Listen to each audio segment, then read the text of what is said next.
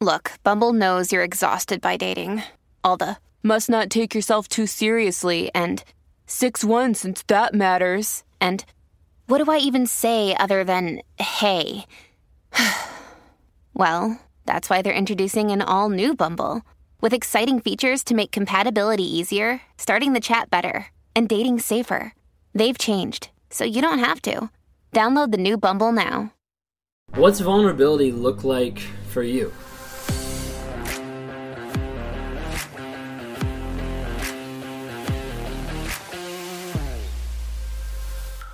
You see, vulnerability, it feels very difficult. Maybe for you, definitely for me. And the idea of like pulling away that mask, pulling away that armor, pulling away the idea of, hey, let me show you who exactly I am, that's scary. And that's hard. That's something in therapy that takes time, as I've been in therapy on a weekly basis for over a year and diving into the shit that I've been involved in, diving into the shit that's inside of me and saying, hey, this isn't pretty, but we're going to pull this back and we're going to take a look at it. We're going to shine some light on it and figure out, hey, this is where we are. This is where I need to go. What's vulnerability feel like for you? If you guys haven't seen Brene Brown's book, Daring Greatly, here's a picture of it, but Daring Greatly by Brene Brown. So on here, they ask a bunch of people of what vulnerability feels like for them. So I want you to listen to it real quick. So they asked a bunch of people, finish the sentence. Vulnerability is, okay? Vulnerability is sharing an unpopular opinion. Vulnerability is standing up for myself. Vulnerability is asking for help. Vulnerability is sometimes saying no. Starting my own business. Helping someone through breast cancer.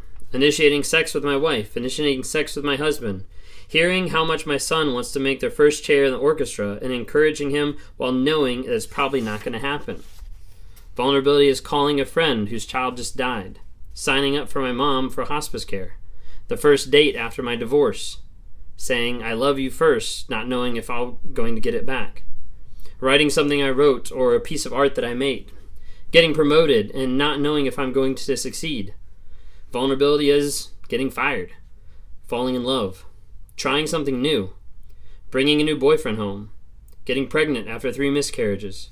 Vulnerability is waiting for the biopsy to come back, reaching out to my son who's going through a difficult divorce, exercising in public, especially when I know that I don't know what I'm doing and I'm out of shape. Vulnerability is admitting that I'm afraid, stepping up to the plate after a series of strikeouts, telling my CEO that we won't make payroll next month, laying off employees, presenting my product to the world and getting no response, standing up for myself, for friends when someone else is critical or gossiping. Vulnerability is being accountable, asking for forgiveness, asking for faith. Do you connect with any of those? Are those ones that kind of stand out to you of like, hey, that resonates with me with vulnerability? You see, with the people that I work with on a day-to-day basis in coaching and in one-on-ones, there's an aspect that I have to start opening up and being vulnerable to them, but they have to start being vulnerable to me so that I can actually come alongside and be like, hey, this is where you are. And as we start working through things, we work through their emotions, their feelings, to figure out what the story is that they're telling themselves, to dive deeper and deeper to say, hey, you're at point A, and you thought point A was up here. Point A is actually back here. But that's okay. It doesn't matter. It doesn't say anything bad about you. It just says, you're at point A. Let's make a plan to get to point B, point C, D, and on it goes. And we can't do that without vulnerability. So what does vulnerability feel like? I'm going to reference back to the book again. Okay? When they asked the question, how does vulnerability feel? The answers were equally as powerful. Vulnerability feels like it's taking the mask and hoping the real me isn't too disappointing. It's not sucking at it anymore. It's where courage and fear meet. You're halfway across a tightrope, and moving forward and going back are both just as scary. Vulnerability feels like palms sweaty and a racing heart. Scary and exciting, terrifying and hopeful. Taking off a straitjacket, going out on a limb, a very, very high limb. Taking the first step towards what you fear the most in life, being all in. It seems so awkward and scary, but it makes me human and alive. Vulnerability is a lump in my throat and a knot in my chest, the terrifying point on a roller coaster when you're about to tip over the edge and take a plunge. Side note, I don't like roller coasters. either because I'm not in control or because it feels like vulnerability. I don't know. Don't like roller coasters. Vulnerability feels like freedom and liberation. Vulnerability feels like fear every single time. Panic, anxiety, fear, hysteria, followed by freedom, pride, amazement, and then a little more panic. Vulnerability feels like bearing your belly in the face of the enemy. Infinitely terrifying and achingly necessary. I know it's happening when I feel the need to strike first before I'm struck. It feels like free falling, like the time between hearing a gunshot and waiting to see if you're hit. Vulnerability feels like letting go. And the answers that appeared over and over in all our efforts to better understand vulnerability: naked. Many of us have those stubborn pounds that seem impossible to lose, no matter how good we eat or how hard we work out. My solution is PlushCare. PlushCare is a leading telehealth provider with doctors who are there for you day and night to partner with you in your weight loss journey. They can prescribe FDA-approved weight loss medications like Wegovy and Zepbound for those who qualify. Plus, they accept most insurance plans. To get started, visit plushcare.com/weightloss. That's plushcare.com/weightloss. Vulnerability is like being naked on stage and hoping for applause rather than laughter. It's being naked when everyone else is fully clothed. It feels like the naked dream. You're in the airport and you're stark naked. Maybe you've experienced those dreams. Maybe you've experienced those thoughts. And vulnerability feels like weakness a lot of times. It feels like it's not something that you're capable of going through. Or it feels like that panic, that anxiety, that thought of maybe I won't be accepted as who I am. All those things are stuff that I struggle with on a day-to-day basis. Maybe I won't be the father that I'm supposed to be. Maybe I won't be the husband that I'm supposed to be. Maybe I won't continue to change, to grow like I'm supposed to. And those doubts and thoughts want to come in every single day. And I have to go back to the basics and understand that vulnerability for me equals change. Because if I'm not vulnerable, what it means is I start putting up walls. I start putting up defenses. I start putting up a mask over my face to say, hey, this is what I want you to see. Not the broken person underneath. And not the person that's scared of being vulnerable. I work with people every single day that are dealing with vulnerability. And there's a big aspect when I talk to people that they are scared of where they are, and they're scared sometimes of who they are, or how they're living now, or how they're feeling now.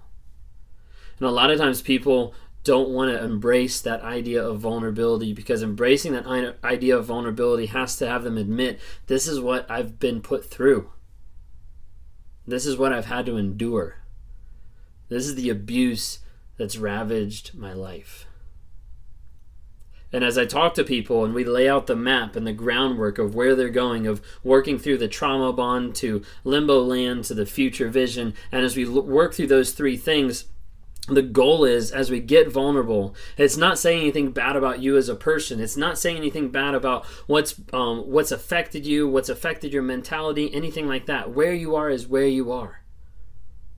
There's no judgment here. Trust me, I don't have room to judge. Based on everything that I've done in my past, based on all the people that I've hurt, I come to the table saying, hey, it's okay that you feel broken. I feel that way too. But let's work on a plan to be able to get you healing, to help you grow, and help you change to be a better person day to day. If that's you today and you want to talk, there's a link down my bio, or you can go to my website, rawmotivations.com, and you can check it out. You can see what I'm about.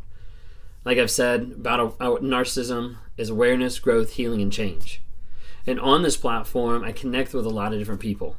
And I connect with people that I do one-on-ones, that I do coaching on a day-to-day, on a week-to-week basis. And as I work with these people, I work with two types of people. I work first and mainly with people who've suffered abuse from the hands of a narcissist, from the hands of a toxic person, from the hands of an abuser. It doesn't matter. Just people that have been shitted on. And I work with them to understand the truth of the situation. We come to the table, we deal with vulnerability, we deal with their feelings, with the facts, to figure out what's the story, what's the tale that they're telling themselves, pulling them back into that trauma bond. Then I also work with narcissists. I don't work with a lot of them. A lot of them don't come back. I'll interact with them and talk to them 1 or 2 times, or typically just 1 time.